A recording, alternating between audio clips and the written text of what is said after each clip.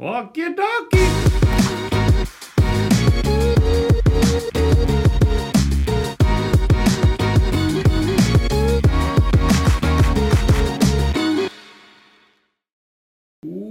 Welcome to the Jackson Cloud. I'm Jamin. I'm Casey. And I'm Olivia. And today we are in Revelation, believe it or not. Let's see, have we made it past 4? No, we We started were in 5 last time. Oh, okay. All right. We're in the same passage, though. So God has this scroll, right? Saw the one in the right hand of him who was seated on the throne with a scroll written within on the front and back, sealed with the 7 seals. You can check that out in our last episode. And I saw a mighty angel proclaim with a loud voice, "Who is worthy to open the scroll and break its seals?" And no one in heaven or on earth or under the earth was able to open the scroll or to look into it. In the heavens, on the earth, or under the earth. Today we're going to talk about some ancient cosmology, which we've actually done on the Jackson Cloud before. But today I'm going to take us deep into depth here. I want to give a thanks to a church here in Jackson, West Winds, for letting me beta test this and for giving me the graphics that they made when it was all done. So I'm going to go ahead and bring up on the screen some of the things that I'm talking about. But if you want to understand the fullness of Revelation, you need to understand the concept of the ancient world. The universe, okay? Which for us looks like what? I don't know, you're Solar doing this, I keep system, thinking galaxies, the aliens guy. Planets. Solar system, galaxy, planets. Yeah, we're on a ball spinning through space, going in a circle around another circle with other circles around us going in circles. And that whole galaxy is Technically also... they're orbits, not circles. That whole galaxy is the also... circles are the one orbiting. Is this the kind of Technically, stuff we're going to fight spheres about in this instead of episode? Circles. No, some are actually ovals. Oh, dear goodness. Because the orbit of Pluto is... We weren't talking about orbits. We were talking about the planets. The planets were the circles, Casey. And we keep zooming out, and then our galaxies moving around other galaxies, all within a universe that could possibly be more universes outside of that universe. You just never know how far it's going to go. This is our kind of cosmology, right? This is the way that we think of the Earth. Underneath us is molten lava and things like that. But in ancient times, if I were to go and try to tell ancient people that this is what the world looked like, did you know you're on a ball spinning through space around a bunch of other balls? They would think that we're on drugs, right? And then they would tell me, no, you're stupid. Here's what the universe is actually like. And we would for sure think they're on drugs because it would just sound ridiculous to us. So today I give you this strange world of the Bible, and I've got lots of great books you can check out. Robin A. Perry is a great book. I think it's called A Tour Through the Cosmos. I should know because it just recently became my favorite book of all time. But I guess I don't remember the name right this moment. This happens every time Jamin tries to say a book is his favorite. The Biblical Cosmos, A Pilgrim's Guide to the Weird and Wonderful World of the Bible. Once he says it's his favorite, he forgets it. This every book time. is so good, guys. It's so good. Look at that. Look at that picture. It's goofy looking, right? Here, I'll put it on the screen. It's knockoff Van Gogh. It's supposed to be. In fact, right on the inside is right on the inside is Van Gogh leaving a review. Thanks for using my art. Anyways, where was I going with this? What I was going to say is this book looks kind of jokish. That's why I didn't read it for so long, because I was like, oh, some pastor somewhere is trying to explain the concept. No, this guy's a scholar and he's funny. So it's well worth reading, and we're basically going to take a trip through a lot of what he says in there, along with a few other scholars as well. So, first things first, in the beginning, God created the heavens and the earth. When I say that, what do you think of? Genesis? Yes, but spatially, what do you think of? Planet. Right, that's what you Skies. think of. What if you don't know that you're on a planet and it says God created the heavens and the earth? then you're gonna think land. Yeah, and something like that. skies. So let's kind of get right into it here. In the beginning, God created the heavens and the earth. The first thing that He creates is the waves, the water. Okay, so in the beginning, it's just water. Like there's nothing else here yet. It's just water, and that's because of the narrative that we're going to start to see is that water is chaos. It's unpredictable. You don't know what it could do. Monsoon, typhoon. Hurricane, all kinds of things. You don't know what lives out there. In the Bible, they have a bunch of creatures that live out there, like Leviathan, and you better be careful if you get on a boat because it might eat you or something. And it just goes on forever. That's all that there was. So it's all just chaos. But then God comes in and He begins to establish order in the middle of the chaos. What's some of the order? Land. Land, correct. So one of the first things that God establishes as order is, well, there's creatures that live in the sea. So now, even though water is chaos or ocean is chaos, there's also still got some of God's order in the midst of it. But there's also land. Now, land was just like a flat circle. The Bible's also often going to talk about the circle of the earth, which to us sounds like a weird phrase, but that's because for them it was more or less just a disc of land right there in the middle. And if you went far enough, eventually you get to the ocean, and out there, well, it just kind of goes on forever. Think like Chronicles of Narnia, Voyage of the Dawn Treader, you know, at the end of that movie or book, eventually they get to like the end of the world. The waterfall. Yeah, things like that. So like for them, just circle of land sitting on top of of this chaotic ocean. So you have order, and now you have chaos.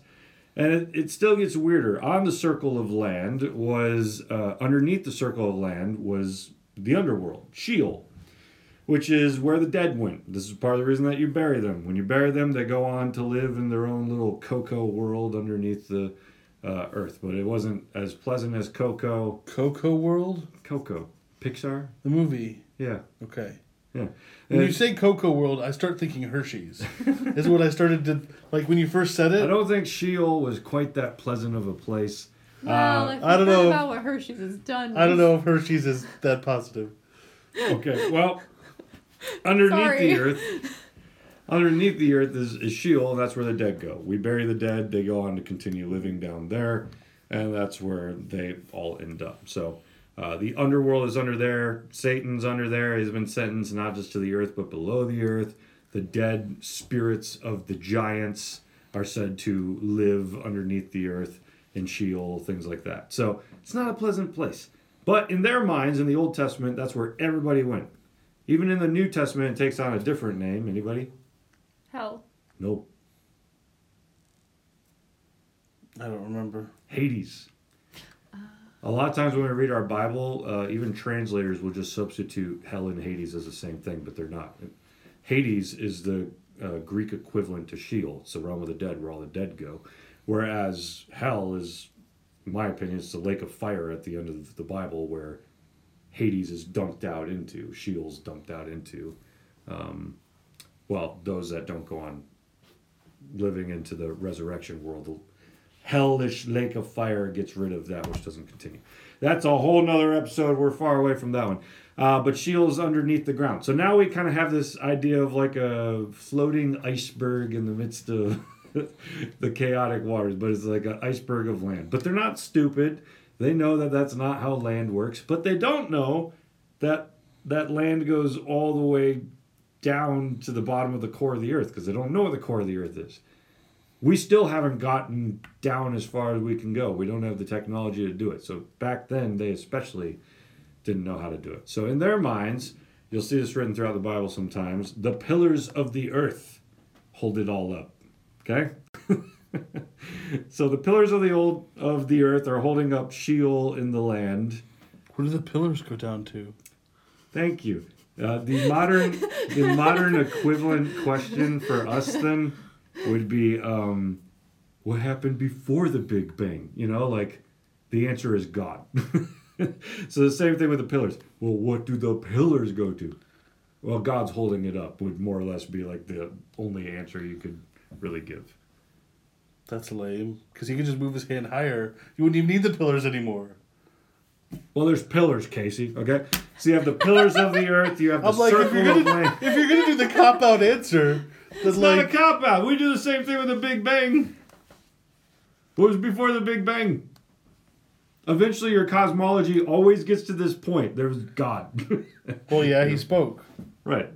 Okay. So, but underneath all of this as well is more ocean. Okay. So, like the ocean is infused throughout the land, and it goes underneath the land.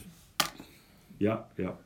Go ahead. So what you're saying is, God puts his hand into the ocean to hold the pillars, to then hold everything else. You don't need to imagine like a physical hand of God holding. No, it you up. do. It would be metaphorically true. God is holding everything in place. He wills it to be, therefore it is. But why would he like intentionally? everything else. But why would he intentionally put his hand into the chaos? He's not putting his hand. We didn't say he was physically holding it. We said No. If his hand is there present, Oh, dear goodness.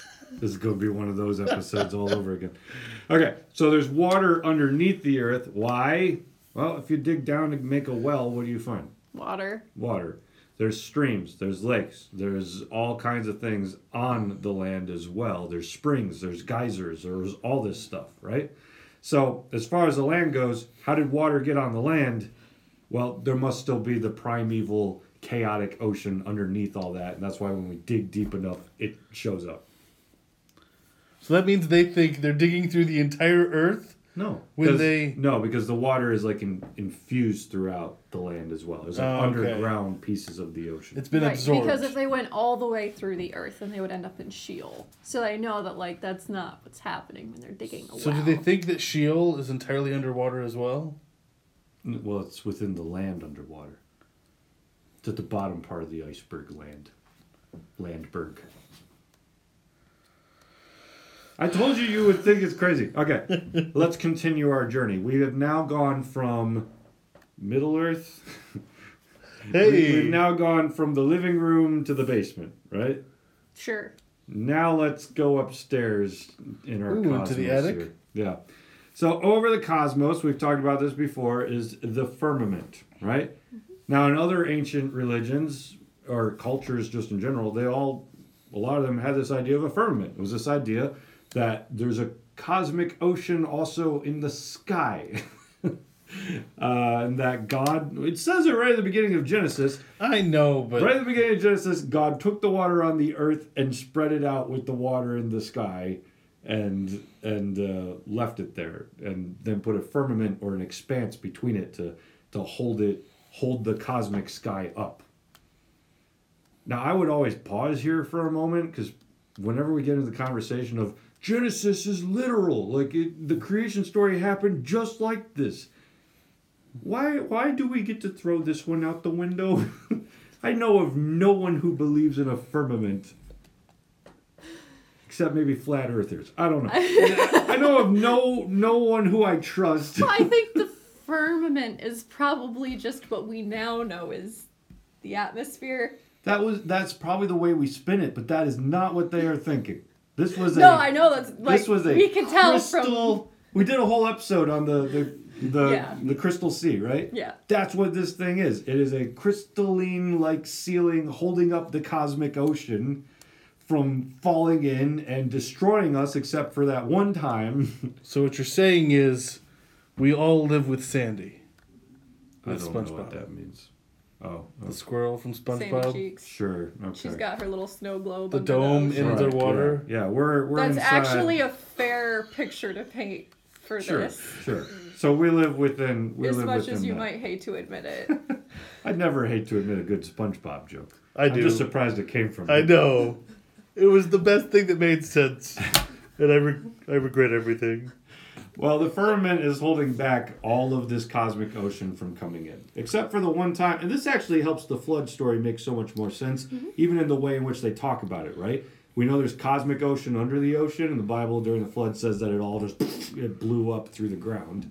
And then we know there's ocean in the sky. The Bible just says that God opened up the floodgates and it just poured right in.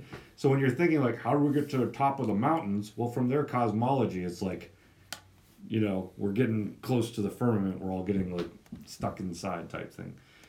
So understanding it from their perspective helps you understand the way that they're talking about a global flood, which for them global was what? A circle of land.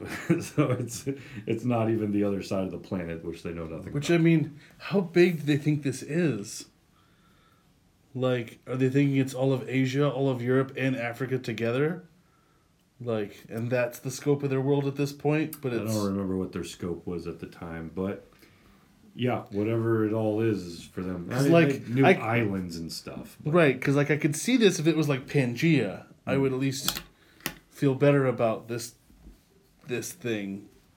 But I still... ancient cosmology, man, it's weird. I don't like it. But it's not done yet. It gets weirder. Yay. We're all tracking so far, right? Yes. No. Okay. We've also seen basically this several times. Yes, you have. Now, at the top of all that, right at the top, we already did this episode on the Crystal Sea, and God's throne is right there. And it's overseeing the cosmic ocean and the sky. It's overseeing the firmament. The firmament is the Crystal Sea.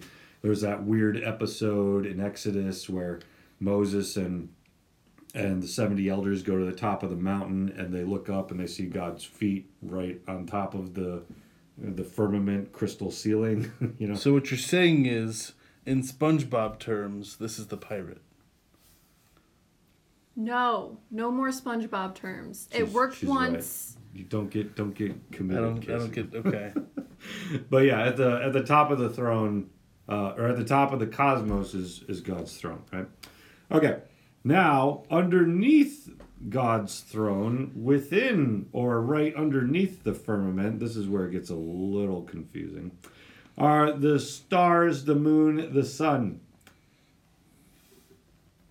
So, it's always a little confusing because the Bible seems to like change its perspective sometimes. Are they right underneath the firmament, on top of the firmament, or like inside of the firmament? In other ancient cultures, you almost get this feeling that like possibly that the firmament is rotating. That's how the stars move around, because they're all stuck inside of it. So when the whole thing just moves, the stars are moving with it. I like that better. Well, I mean, you might be able to interject that into the Bible as well, given that they have the same kind of firmament worldview. But the stars, the moon, the sun, it's all in that. And they all move. And things that move, as we've talked about 100 times before, are alive, right? So, from most perspectives, even modern perspectives, we usually think that things that move are alive. Correct, Casey? Yes, that is true. Okay. So my car is alive? So the stars, the moon... So the fans on computers are alive? Forget it, all right? The sun, the moon, the stars, things like that, they look up in the heavens and they see heavenly beings moving around. That's the way that they're perceiving what they're looking at. And they're all moving around up there, following the same patterns over and over again, except for what? The moon? No. Well, the moon has its own changes throughout the month and seasons, Right, but it doesn't move as much. Right. But the planets are cheaters. They break the rules. They retrograde in movement. While everything else is moving forward, sometimes the planets can actually move backwards, because they don't understand like these things are actually closer than all the other stars, and they can, in a sense, see them doing their rotations and whatnot. Mm-hmm. This is why the Greeks and whatnot named the planets after their gods, is because to them those must be the gods. That one's Venus, that one's Mars, that one, and that in Bible thinking, like those are celestial beings and they are real things moving around up there in the heavens. And that's big in Revelation. We've already talked about stars and angels in Revelation, but stars are constantly referred to throughout Revelation as angels, right? Or flaming torches, which is how we think of stars. Likewise, there's the 24 elders. Those are considered, in a sense, stars, because it's we're thinking of time, which is what stars represent, 24 hours, right? There's the 4 living creatures, which represent 4 different constellations throughout the sky. Those are stars. So when you think of the biblical perspective, yeah, they thought of stars as heavenly beings. So stars are right underneath, sometimes right on top, sometimes inside of, and they move around up there. Okay, so that is the ancient perspective of the cosmos. So when when they are looking for someone to open the scroll, and the Bible says that nobody on earth or under the earth or in the heavens can open this, like that's like for us, that's like saying there's nobody in the whole universe, nobody on another planet, nobody, no being underneath the waters that we've ever seen before. Like nothing can open this thing except for Jesus himself, the Lamb, who's going to enter in our next episode. And that becomes like a huge, huge cosmological statement, you know? We're often used to just thinking of things in scientific, earthly terms, like there's God and there's us. And that's kind of the gist of it. Like, sure, angels, demons. Some people don't care to get into that or entertain that fancy, and then others are interested, but like we don't think of Sheol as under the land. We don't think of heaven as actually up there exactly. But that was the way that they thought of things back then. Their cosmology was very different from ours. And so when Jesus steps in and he is the only thing in the entire cosmos that can open this scroll, like that's a mega statement. No demon can do it. No fallen angel can do it. No giant can do it. No other kind of disembodied spirit can do it. There's no star that can do it. No elder that can do it. No creature that can do it. Has the Nephilim tried to open it yet? I mean, they can't. That's my point. There's nothing that can open this. And so when you have that kind of cosmology and you're thinking of not just humans and God, but you're thinking of a whole plethora of different beings who you would think might be able to be worthy, you know? Maybe the 24 elders, maybe not just one of them, but maybe if they all worked together somehow, they could open this scroll. And the Bible gives an emphatic no. There's only one person worthy enough to go there. So, kind of a mega statement. The Revelation at one point too is going to talk about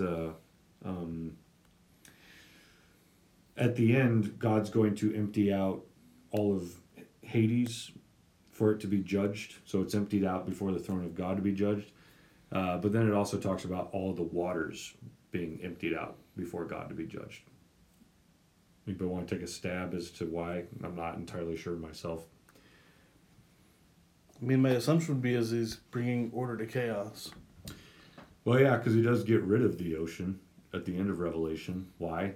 Because that actually, like, that wasn't a part of the ordered creation. Mm-hmm. Order was put in it, but it wasn't, in Revelation, it's not meant to last, because it doesn't belong in the fully renewed creation.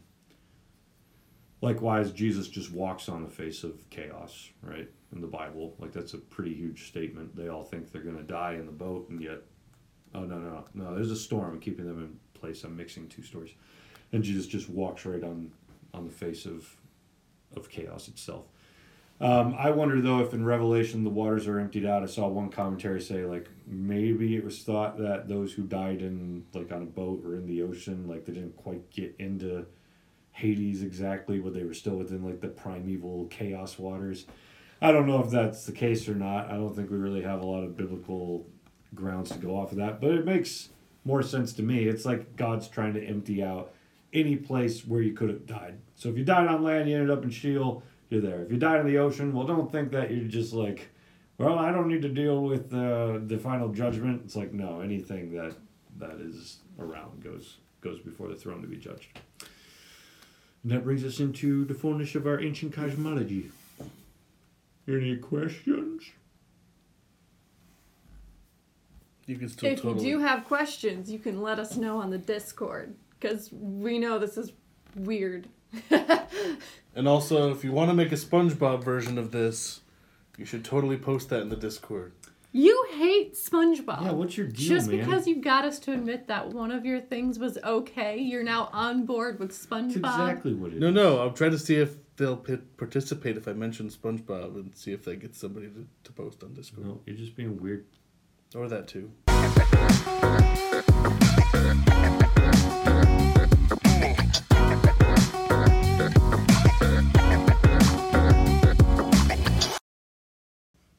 Who Are lives you in ready, a pineapple kids? under the sea? SpongeBob! Wait, we have it backwards.